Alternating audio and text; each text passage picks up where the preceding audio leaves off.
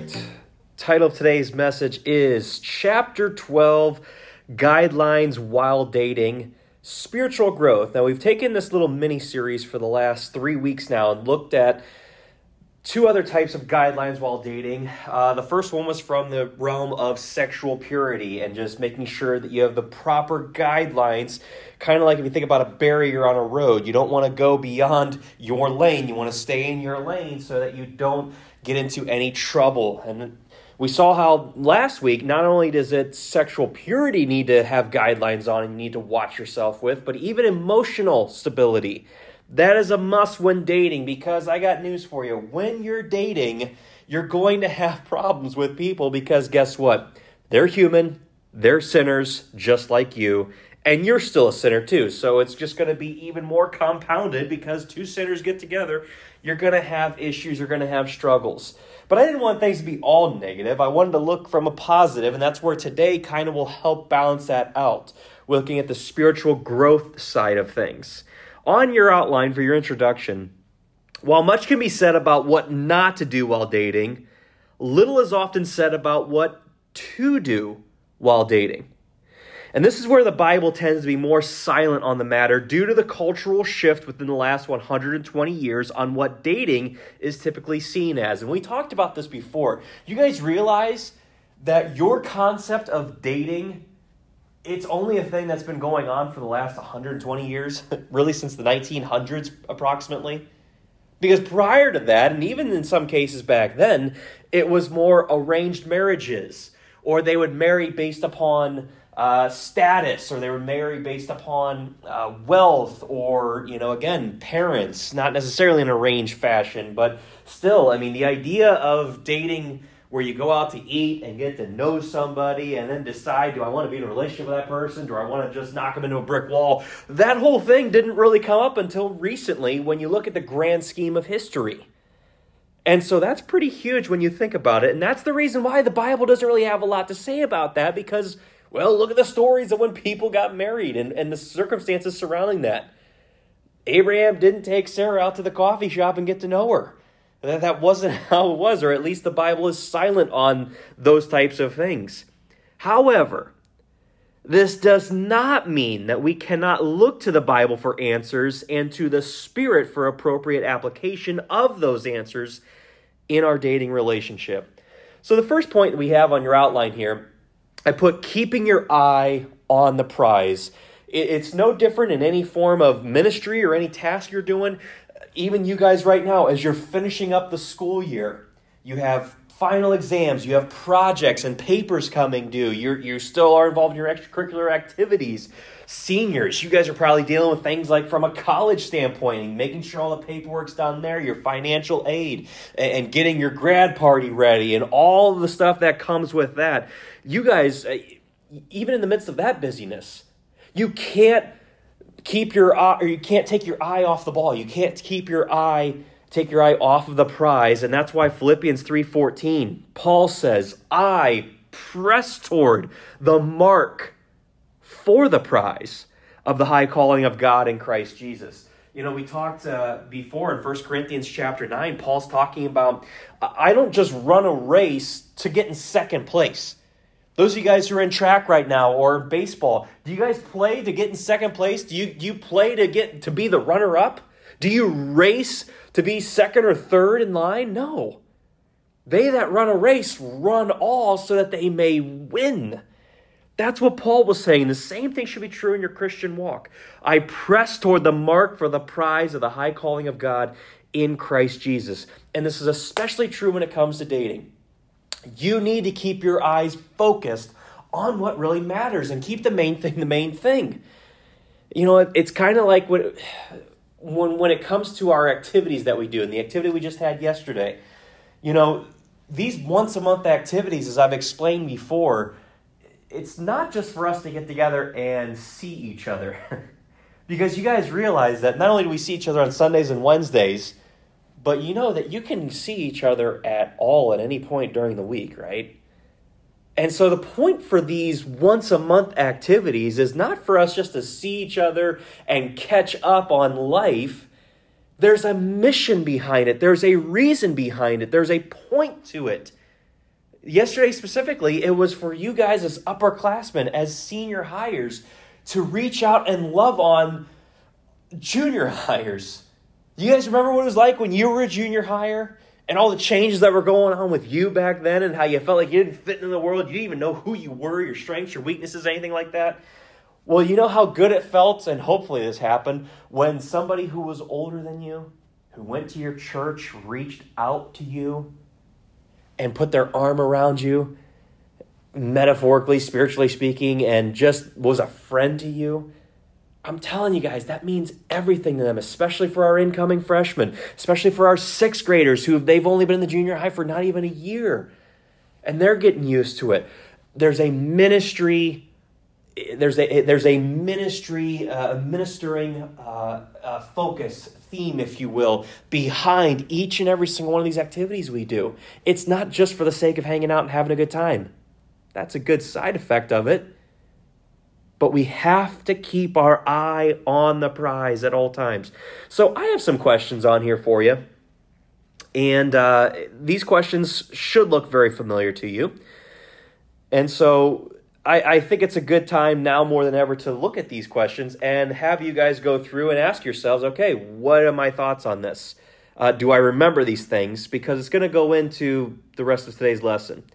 So look at these questions on your study sheet. I mean, very simply put, it's what is the most important relationship you will ever have? What is the purpose of that relationship? And I have some scripture passages there for you to take a look at and to remind you and refresh you. And maybe you think you know the answer to it, but just humor me. Go back through the passages, reread them, and see if you can develop your answer and enhance it a little bit more. Add more to it. And then in light of those first two questions, which should be reviewed for most of you if you've been in this class, question 3, does any of the above change when you begin dating? So why don't you go ahead and take 2 minutes of your time and just look at that, and if you need more, just go ahead and look at the passages. You can check them out later, and then we'll reconvene here in a second.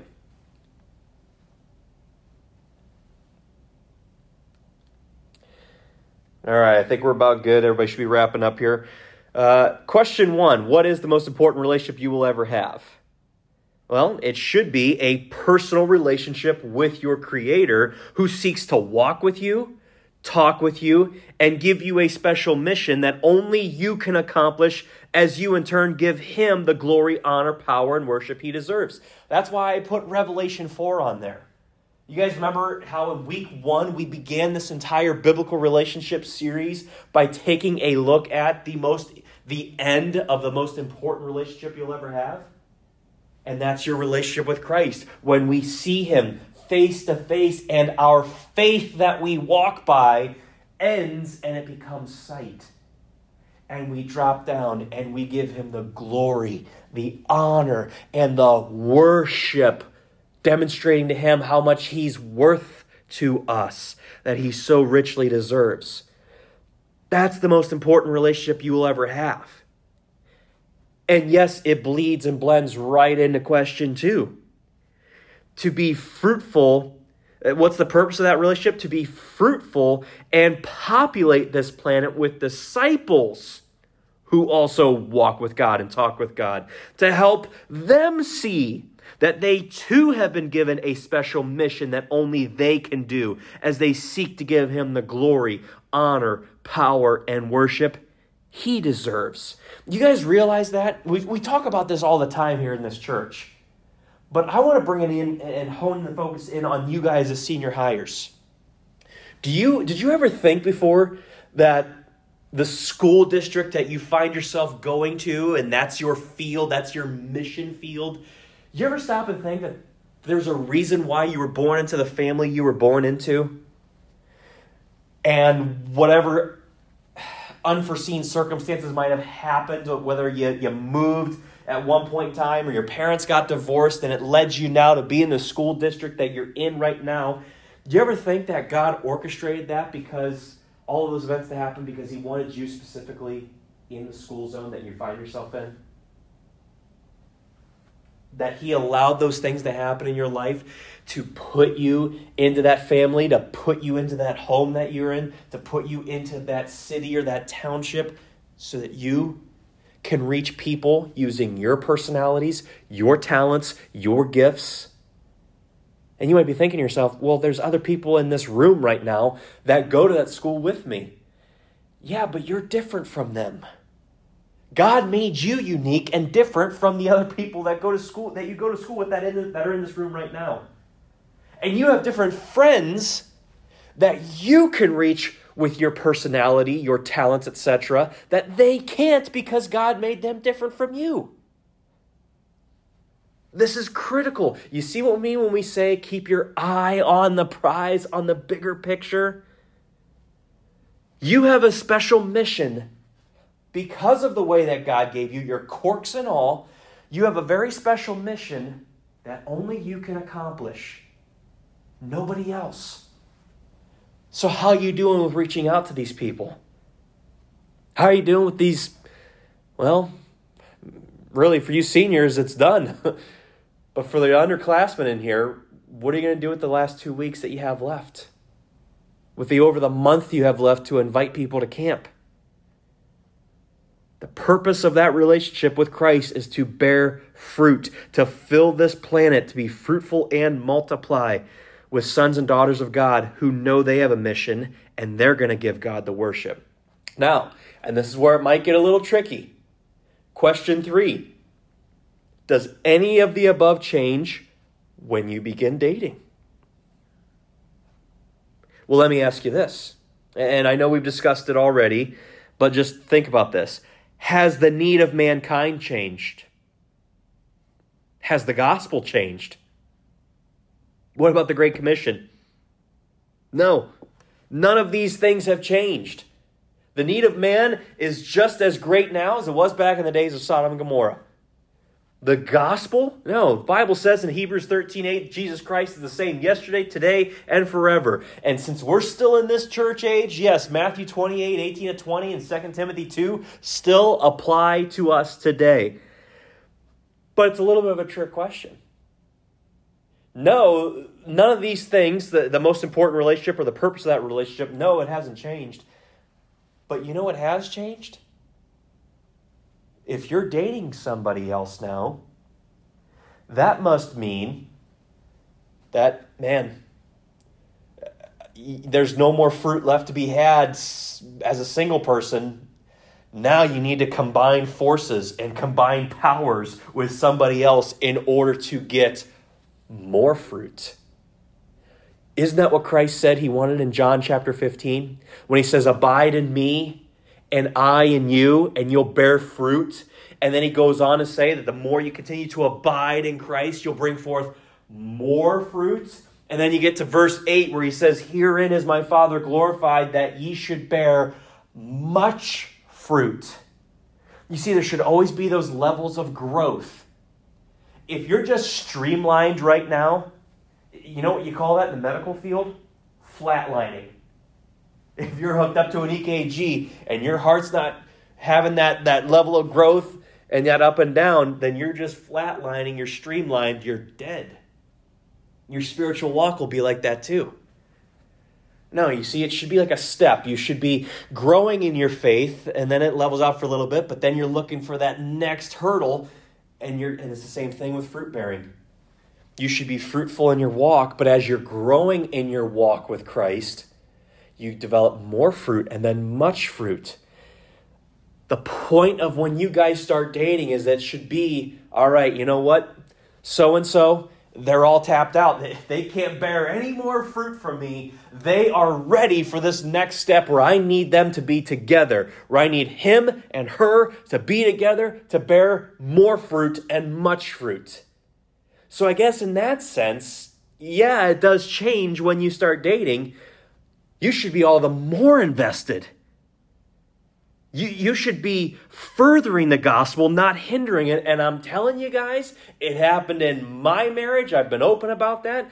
I've seen it happen several times where people start dating and then they just put it in cruise control. They just kind of coast and chill, and they get this settling down mindset of, oh, I finally found the one. I can rest from my weary travels. And they just decide to coast. And sure enough, you know what that looks like? Yeah, they'll still come out to Wednesdays and Sundays, but then something else gets in the way. And we're like, oh, you know what? I haven't seen you. College's been killing me. Yeah, college has been killing me too. You know what? Let's just skip going to singles tonight and let's just hang out so we can catch up. You know, it's good for our relationship to catch up together. Yeah, it is. But at the expense of skipping out on Sundays or it's college career singles? Absolutely not. Banish the thought from the mind. We'll talk about that in a little bit. So in light of that, these fundamentals of your walk with Christ should transfer over into the dating realm. So you keep your eye on those three things and always remember this. And this is where this goes beyond biblical relationships and dating. This goes with your everyday walk with Christ. Then you'll be able to do the second part of your study sheet here, which is practical steps to grow together spiritually. Because that's the end goal. That's what you want to do when you're dating, is grow together spiritually and not be stagnant, not go backwards. Now understand, and I think this is a good point as any to mention this, especially with the last 2 weeks. When we're talking about guidelines, a guideline is a strong piece of advice. It's not even advice, that's even kind of a weak way of putting it. A guideline, it's a barrier, it's a boundary line, so to speak. But understand that when it comes to these practical tips and these practical steps, you know, especially when it comes to spiritual growth, understand that nobody is saying that this is exactly what your dates should look like 100% of the time. I just want to make that absolutely clear. No one is saying that these things must be the only things you do while dating. No, these are just steps. These are all about steps of not losing sight of the bigger picture that we just covered. So use these as tips and advice. No one is saying that these points that we're going to cover, it must be the thing you do on every single date, and you're in sin if you decide to go out to dinner, or you're in sin if you decide to go hang out with friends, or you're in sin if you decide to go to a movie. No, you still date like you would, but make sure these things are your guidelines when going into the date, just so we're clear. So point 1, you guys are in Acts chapter 2. Look with me in verse 42. And they, the apostles, continued steadfastly in the apostles' doctrine, rather the disciples, I should say. These disciples, these new converts, they continued steadfastly in the apostles' doctrine and fellowship and in breaking of bread and in prayers. Jump down to verse 44. And all that believed were what? Together. And had all things common. Look over to chapter 5. Just a few pages to your right. This is what you see happening in the early church when people were getting saved left and right, and their desire and their passion. Here's what got their focus. It was people. Verse 42, and daily in the temple and in every house, they ceased not to teach and preach Jesus Christ. Man, I got to tell you what, something that I can't help but think about. Well, you know what? We'll cover that here in a little bit when we get to the passage in Hebrews. But look at point 1 on your outline. You want a practical step to grow together spiritually so that you keep your eye on the prize while dating? Well, point 1, have fellowship together centered around the Lord Jesus Christ. That's crucial. First bullet point there, either have time where you read the Bible together, or have a book that you read and study through on your own and then get together and talk about it. Isaiah 34:16 says, seek ye out the book of the law of the Lord and read. 2 Timothy 2:15, study. And we just saw what happened in Acts chapter 2. They centered their fellowship as they were breaking bread. Bread, by the way, is a picture of the Word of God. The Word of God and Jesus Christ himself, Jesus Christ, the living Word, the Word of God is compared to as food products all the time. You ever notice that? It's water in Ephesians 5:26. It's meat in the book of Hebrews. It's bread in John chapter 6. It's milk in, I believe it's 1 Peter chapter 2 maybe. You can fact check me on that later. All throughout the Bible, it's compared to as food. And they were breaking bread, but it says over the apostles' doctrine. You get doctrine from the Word of God. Their fellowship together as new believers, it was centered around the Lord Jesus Christ. And in a dating relationship, that needs to be key too. Because understand this. If the Word of God is not in the center of the relationship, then something else is. If the Word of God is not center and central at a church, with whatever church you go visit of your friends or your family members, then something else is. If Jesus Christ, the Word of God, is not center in your dating relationship, then something else is, or someone else is. And that's a dangerous, slippery slope to go on. Next point, pray together. Pray over the phone while you guys are talking. Man, pray through FaceTime. Heather and I never even had that, or at least we didn't have iPhones back when we started dating. But pray over FaceTime. Not that you guys can see each other, but I guess that would make it a little bit awkward. But at least, you have the fellowship before and after the prayer that you can see each other's face or whatever.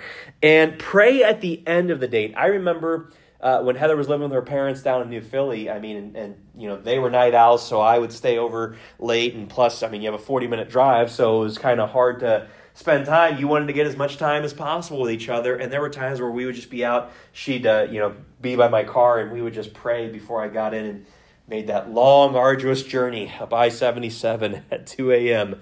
For a 45-minute drive. But we would always end our date that way. Now, did you notice what's not on this list?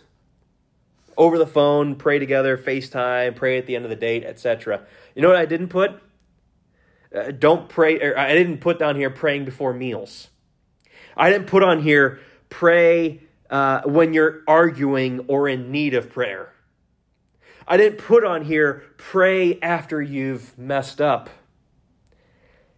You know why I didn't put these things on here? Well, it's kind of twofold. Number one, it goes without saying. Obviously, these are things that you should be doing. But the second thing is that praying, maybe with the exception of the meal aspect, the second thing, these other things I mentioned about praying during or after an argument or when one of you or both of you messes up, that's called reactive praying. You know what reactive praying is? It's praying after the fact. It's praying after it already happens. Be proactive in your prayers. Everything I had listed here about praying over the phone, and praying at the end of the date. You know what that is? It's intentional. Means that you go into it with that in the mindset. Meaning, why wouldn't we end our date without prayer? Why wouldn't I call her up and talk to her on the phone and see how her day's going and then pray over the phone? Yeah, does that seem weird at first? Absolutely, but guess what? You're called to be weird when you think about it. We're not supposed to look like the world or do things like the world. And hey, if it seems weird or cheesy to do something like that, that's because our flesh doesn't want to do things like that. But all the more reason to do it. Man, be proactive in your prayers. You know what it does? It causes you to watch. Check up here on the screen, Ephesians 6:18. Praying always with all prayer and supplication in the Spirit, and watching thereunto with all perseverance and supplication for all saints. In Colossians 4:2, he continues. He says, continue in prayer and what? Watch in the same with thanksgiving. If you're proactive in your prayer life, as a single person, but even especially more so when you're dating, you'll be more vigilant to watch those attacks of the argument that's coming, to watch those attacks of the things that are going to try to get you guys to mess up. Be proactive. Have fellowship together centered around Christ. Third point, spend time with other godly couples. Before I jump into that, to give more scriptures for the praying together, you guys are right there in Acts chapter 5. Look at chapter 6, verse 4. He says, but this is where they appoint the deacons, where they're associating or assigning deacons rather, to make sure that there's no area of the ministry that's lacking. And they say in verse 4, but we will give ourselves continually to what? Prayer and to the ministry of the word. You know what's funny? I think if you and I, and don't take this the wrong way, but I think if you and I were to rewrite the Bible, Or you know how sometimes you might think you memorize a verse and then you go to just kind of quote it, without really quoting it word for word. I think this would be one where it would trip us up and we would say, we must give ourselves continually to the word and to prayer. Almost as though prayer is the afterthought. Was that the case here? No, they have prayer listed first in this passage. Sometimes we can get so caught up in Bible, and we get fed a lot of Bible here. Wednesday nights, Sunday morning, Sunday main service, in some cases Sunday night. Guys' Bible studies, girls' Bible studies, discipleship that happens during the week. Bible studies that happen at school. I mean, just look at that. That's like 9 right here that I just listed in a week. Oh, and are you doing your daily in the Word? There's 10 every single day. 10 times. If we had that many occurrences of prayer, what would this world look like? Do an interesting study sometime. Check out how often he talks about prayer in the Bible. And then contrast it with how little of it we actually do. Prayer is huge. Prayer is huge. Now, point 3. Spend time with other godly couples. Flip back to chapter 2. Again, the early days of the church. This is what they had in common. This is what they did. We read verses 42 and 44. Look at verses 46 and 47. And they, continuing daily with one accord in the temple, and breaking bread from house to house, so other people were there, other couples, other believers, did eat their meat with gladness and singleness of heart, praising God and having favor with all the people. And look what the result was. The Lord added to the church daily such as should be saved. We want to see God tear this place apart, tear this world apart, and turn this place upside down. We've got to be together. And this is where I was mentioning Hebrews 10, 24 to 25. Let us consider one another to provoke unto love and to good works, not forsaking the assembling of ourselves together as the manner of some is, but exhorting one another, and so much the more as ye see the day approaching. Guys, and I get it. I know that there's some extenuating situations for you guys, and I get it. This time of year is chaotic. I'm not targeting anybody when I say this, but just know this. If you can come out to church, or if you can come out to an activity, and you still choose not to be there, then this verse is for you. You are forsaking the assembling of yourselves together. And you're basically saying that I don't need this group. I don't need the fellowship and camaraderie that comes with that. Well, once again, I would advise you to reread Acts chapter 2, Acts chapter 5, just read Acts chapter 2 to 5. And see the need of the early church as they were together. Man, every single time that the church was available, they were together. And I got to tell you, I wonder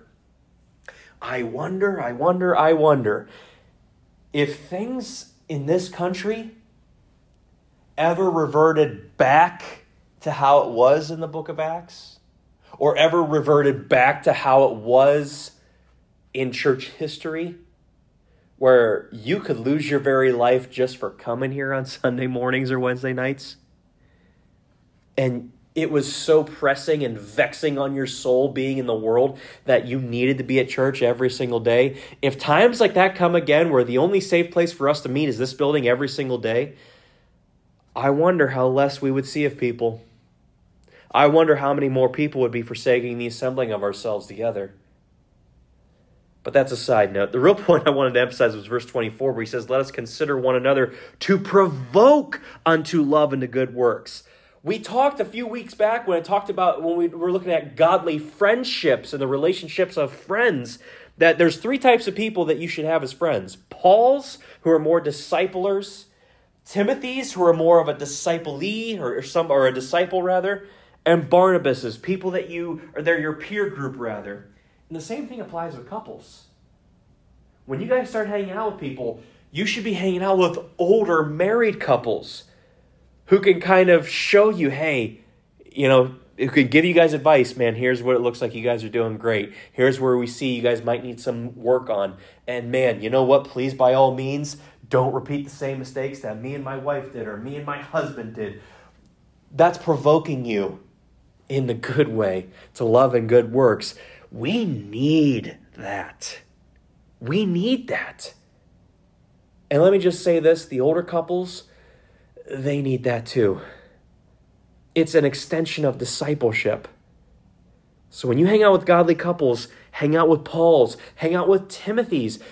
Maybe when you start dating, you guys have been together for a year, maybe you're in the engagement stage, then you'd be able to disciple or reach out to a younger couple that just started dating, and you say, hey man, don't make the same mistakes we did. And you could be that person provoking them. Just like in Friends. You have a Paul and you have a Timothy. And we provoke godly friendships that way. It should be the same thing with godly relationships. Man, I like I've said the last 2 weeks, if there's ever a time, and it's just for you guys that I wished every single one of you guys were dating right now, it'd be this little mini-series of guidelines while dating, because I don't want you guys to forget these things when you actually do start dating.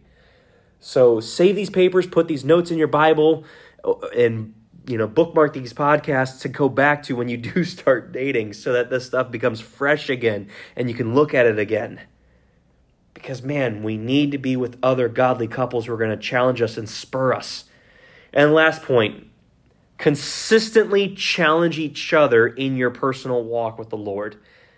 When you're dating, it better not be that you have it on cruise control. We had our marriage conference not too many weeks ago with Pastor Brian Brown, and he had mentioned to us that, cruise control never works. And cruise control works best, I think he said, when you're going downhill. When you're going uphill and you have cruise control on, you can do some damage to your car. Well, as we saw last week with that train model, life is all an uphill battle. You put it on cruise control going uphill, eventually that engine's going to die out and you're going to be flying back downhill. So if it's a Christian who is putting it on cruise control, well, yeah, that number one means that you're in charge. And number two, you're going downhill. You're going down. And you need to get back on track. So in a relationship, in a dating relationship, you need to be seeking ways that you can challenge your boyfriend, challenge your girlfriend to take their walk deeper with Christ. Maybe it's a struggle with a friend at school and they just don't want to be with that friend and they don't want to make things right. And you need to challenge them to do the opposite, to make it right, as awkward as it may seem. That's what you're there for. Proverbs 27:17 talks about iron sharpening iron relationships. We know that. I love this passage here in 2 Samuel chapter 10, verse 11. And it says, and he said, if the Syrians be too strong for me, then thou shalt help me. But if the children of Ammon be too strong for thee, then I will come and help thee. That's that challenge. It's, hey, you need to fight your own battles, but know that I'm here for you and I'm praying for you. And if it gets to be too much, then call on me and I'll be there to help you. And you know what? I have my own battles to fight right now too. And I'm going to fight them. But if it gets to be too much for me, I'm going to call on you and I need your help. And we need to sometimes challenge each other in those sorts of things and look out for each other in those ways. So when we talk about the guideline of growing together spiritually, all four of these points have to do with the fellowship being centered around Jesus Christ. Again, I'm not saying when you go on dates with people that it needs to be from beginning to end, all four of these points. But you better make sure these things are part of your relationship. You better make sure, because honestly, I know more couples that none of these things are of any point of their relationship at all. They don't practice any of these things whatsoever. Again, it's a dangerous, slippery slope. So point one, have fellowship together centered around the Lord Jesus Christ. Point two, as we start to wrap this up, the next logical thing, if you're in fellowship with Christ in his word and in prayer and in fellowship, you got to do something with all of that. And that's why point two is be involved in the work of the Lord. Be involved in the work of the Lord Jesus Christ. First subpoint, go to evangelism events and missions trips together. Go figure, not just as a shameless plug, but this Friday we have the St. Barb's Festival for evangelism. Again, 6 o'clock in Massillon. We're going to be doing that. Go together in those types of events and those types of scenarios. I'm not saying that doesn't mean you can't go out to a movie or go out to dinner, but man, I'll tell you what. You go dating and go to an evangelism event, go to a harvest evangelism event, go to the mall witnessing opportunities that we have. Man, talk about fellowship centered around Christ. There's nothing better than working together and serving together and laboring together with your boyfriend or girlfriend. That's how you'll get a good idea of, man, are we a fit for this? Or, man, is God actually calling us in a full-time ministry? Again, yeah, can that come through messages at camp and God's personal conviction and working on your heart through there? Yeah, but it's solidified and it is confirmed when you're out working and serving together. Not only in full-time ministry, but also, is she right for me? Is he the one that's going to lead me? That's where you'll find out. So go to evangelism events and missions trips together. Turn over to 2 Timothy chapter 4. This will be the last passage we turn to. Last book, I should say. 2 Timothy chapter 4, verse 2. He says, preach the word, be instant in season, out of season, reprove, rebuke, exhort, with all long-suffering and doctrine. This is huge. You guys realize this is chapter 4 of 2 Timothy, which means this is the final chapter Paul ever wrote before he lost his head. If you had one letter to write and you knew it was going to be your last one, what would you say? What advice would you give? Paul's, you got to be out preaching the word. You have to be out. And when it's not popular, you preach it like it is. And yes, preaching, it's 2/3 negative and 1/3 positive. That's why I guess it's kind of funny when we look at this little mini series of guidelines while dating. What have we talked about? Sexual purity and the troubles that come with that. Emotional stability and how oftentimes we are unstable in relationships. Those are some 2 negative messages. Well, here's part 3, the final part of this. The exhorting, the edifying and encouraging. Hey, here's what not to do for the first 2 weeks. Here's what to do for this week. So be out witnessing together and on missions trips together. Man. And as a side note, I've already said my piece on this whole idea from, my whole piece on dating and going to other churches to see, hey, what's the fish in the sea like over here? Am I going to find my husband or my wife over at this church? Let me just tell you this. You want a good acid test as to what kind of a church it is? Is their preaching centered around 2/3 negative and 1/3 positive? Do they mention sin, repentance, hell, judgment? Or is it all seeker-friendly? Is the Word of God, is fellowship centered around the Word of God? Or do they have music centered in that church? Or something else?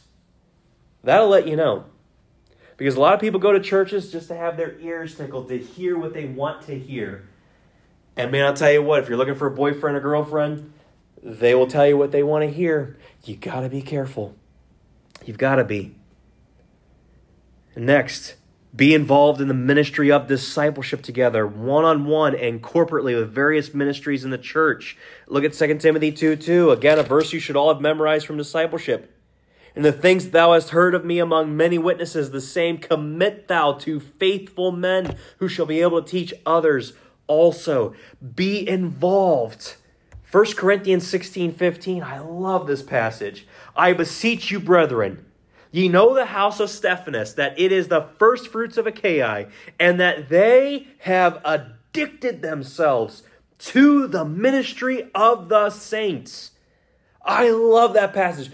It's the only place in the Bible you'll find where you're called to be an addict, but to be addicted to the ministry. And understand, who here has heard of the house of Stephanas before? How many books of the Bible are written about them? How many times they show up elsewhere in the scriptures? Not a whole lot. You know what that tells me? They're common people. We'll never know anything more about them until we get to heaven and get to see what is it they actually did. They're common people. These weren't the pastors and the pastors' wives, the missionaries and the missionaries' wives. No, these were common people. It's you guys. You don't have to be called in the full-time ministry in order to be addicted to what's going on here. To make it a priority that anytime Solid's getting together, I'm going to be there. To make it a point that anytime we have an evangelism trip, and I get it, some extenuating circumstances, they keep you from doing it. But man, I'm going to try everything in my power to make sure that that doesn't happen. To be addicted to that, to seeing the lost saved and the saved grow in discipleship. Is that not our mission statement? To be involved in that. And to be so involved in it that you need more. May we never get to a point where we get done with an activity or we get done with Sunday school here. And we're like, yeah, you know what? I'm good until Wednesday. Yeah, I've seen enough of those people. I'm good until Wednesday. Or then we get here on Wednesday and we're like, yeah, I can go without seeing those guys for another couple days. Man, it should be like where you have a fix. You leave here from Wednesday and you're like, when can we hang out next? When can I see these people next? Because I need them. When can we get together next? Because I need this accountability. I need these kind of relationships and friendships in my life. So when you're dating, be involved in discipleship together one-on-one, but also corporately with various ministries in the church. What do I mean by that? VBS, children's ministry, other areas of service within the local church. And finally, hold each other accountable to be faithful in the little things. The little things pertaining to the work of the Lord Jesus Christ. What do we mean by that? Number one, discipleship tasks. Are you doing discipleship? Are you finishing your homework? And not just 20 seconds before your discipler walks into the door of the coffee shop? Number two, homework and extracurricular activities. I hated homework. Hated it. When I was in high school. Hated projects because it kept me away from reading my Bible and studying my Bible at night. So you know what I did? I worked extra harder to get that stuff done earlier so that I could spend more time in the Bible. But you know what I didn't do? Shirk out on my responsibilities. You know why? Because we're called to be faithful in the little things.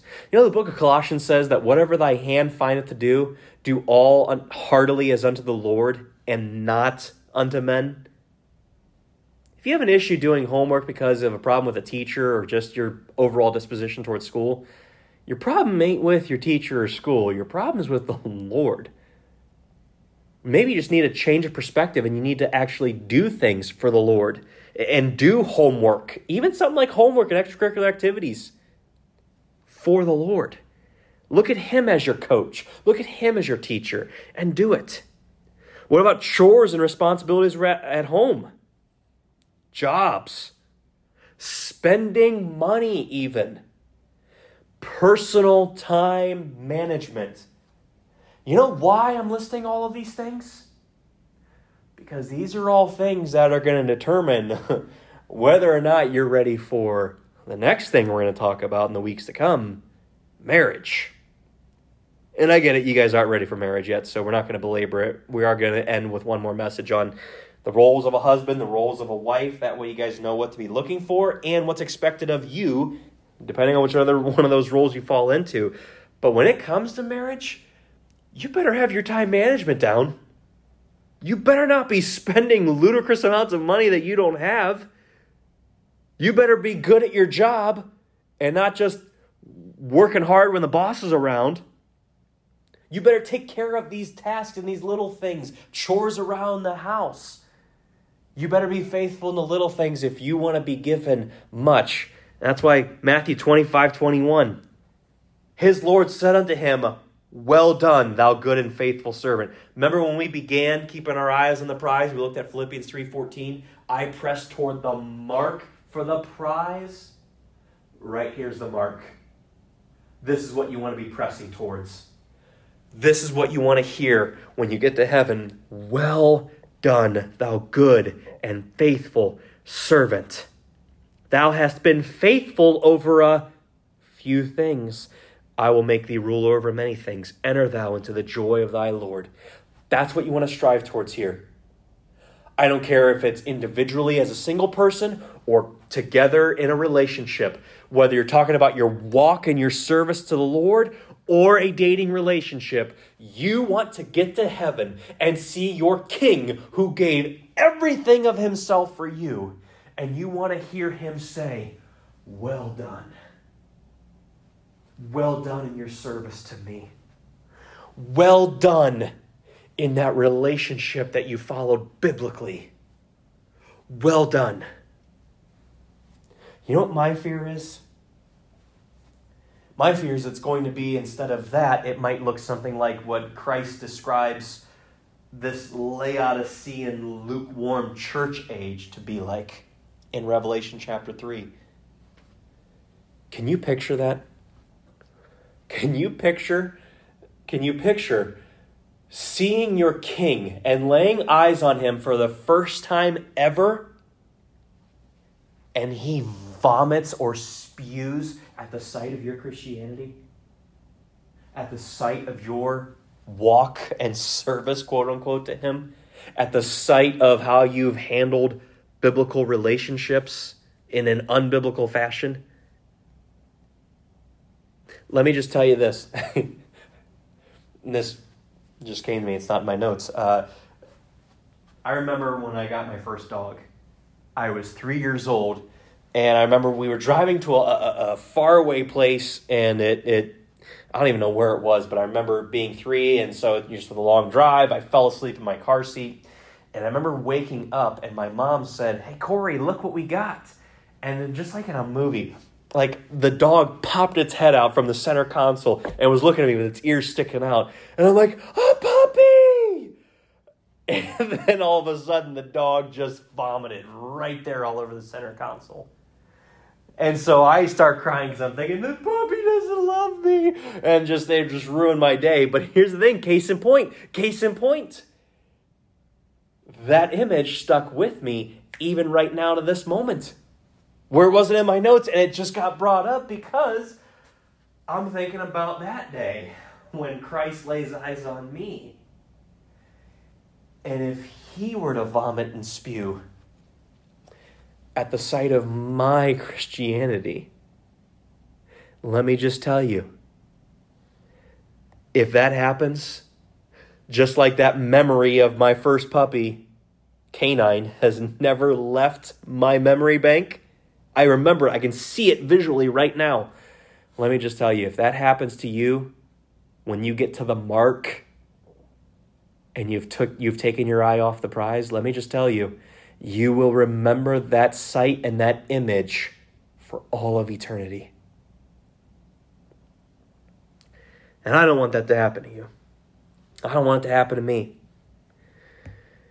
Luke 16:10 says, "He that is faithful in that which is least is faithful also in much. And he that is unjust in the least is unjust also in much." And I'm going to throw something out there, and I want you guys to consider this. I'm not saying this is the reason. But if you are currently unfaithful in these little things we just talked about, discipleship tasks, homework, extracurricular activities, chores, responsibilities at homes, jobs, spending money, personal time management, if you are unfaithful in those little things now, and we just saw in Luke 16:10, he that is unjust in the least is unjust also in much, do you think God is going to entrust you with something more like a relationship if you're unfaithful in these things?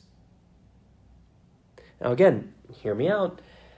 I know that many of you in here, you're choosing to be single. Amen to that. But for those of you who maybe you're like, "No, I really, really want to be in a relationship. I don't want to be single." Maybe, just maybe, I'm not saying this is the case. You need to evaluate this yourself in your own personal walk with the Lord. Maybe the reason why you're still single Might be because there's a level or degree of unfaithfulness here in the little things. Something to consider. So let's wrap this up. Concluding point. For someone who's never been in a relationship before, it will be very easy to lose sight of these guidelines when you eventually do start dating. If that comes to that point, and just know this, and that's why I've told you before, save these study sheets, bookmark these podcast episodes. If that happens, relax. It's okay. These are guidelines. I don't want you guys to go through these last 3 messages as some kind of a robotic religious fashion. I'm getting ahead of myself. Look at the conclusion. I put it on paper for a reason. Like your walk with Christ, you don't want anything in dating to become a duty that you just go through the motions on in a robotic fashion. You know why? That's called religion. That's what religion does. Just do this, and as long as you do this on the surface and make the external look good, who gives a rip at all about the internal if you're actually learning anything about it? That's the essence of religion. And I don't want this to be the case when you guys do start dating. Relax. They're guidelines. Know them for sure. But don't be like, okay, so we must begin the date with prayer, and then we're going to read our Bible for 7 hours, and then we will conclude the date in prayer. No, relax. Take it easy. When you start to notice, however, when you do start to notice Christ no longer being the center of your dating relationship, be prepared to make the necessary changes to get back on track. Let's pray.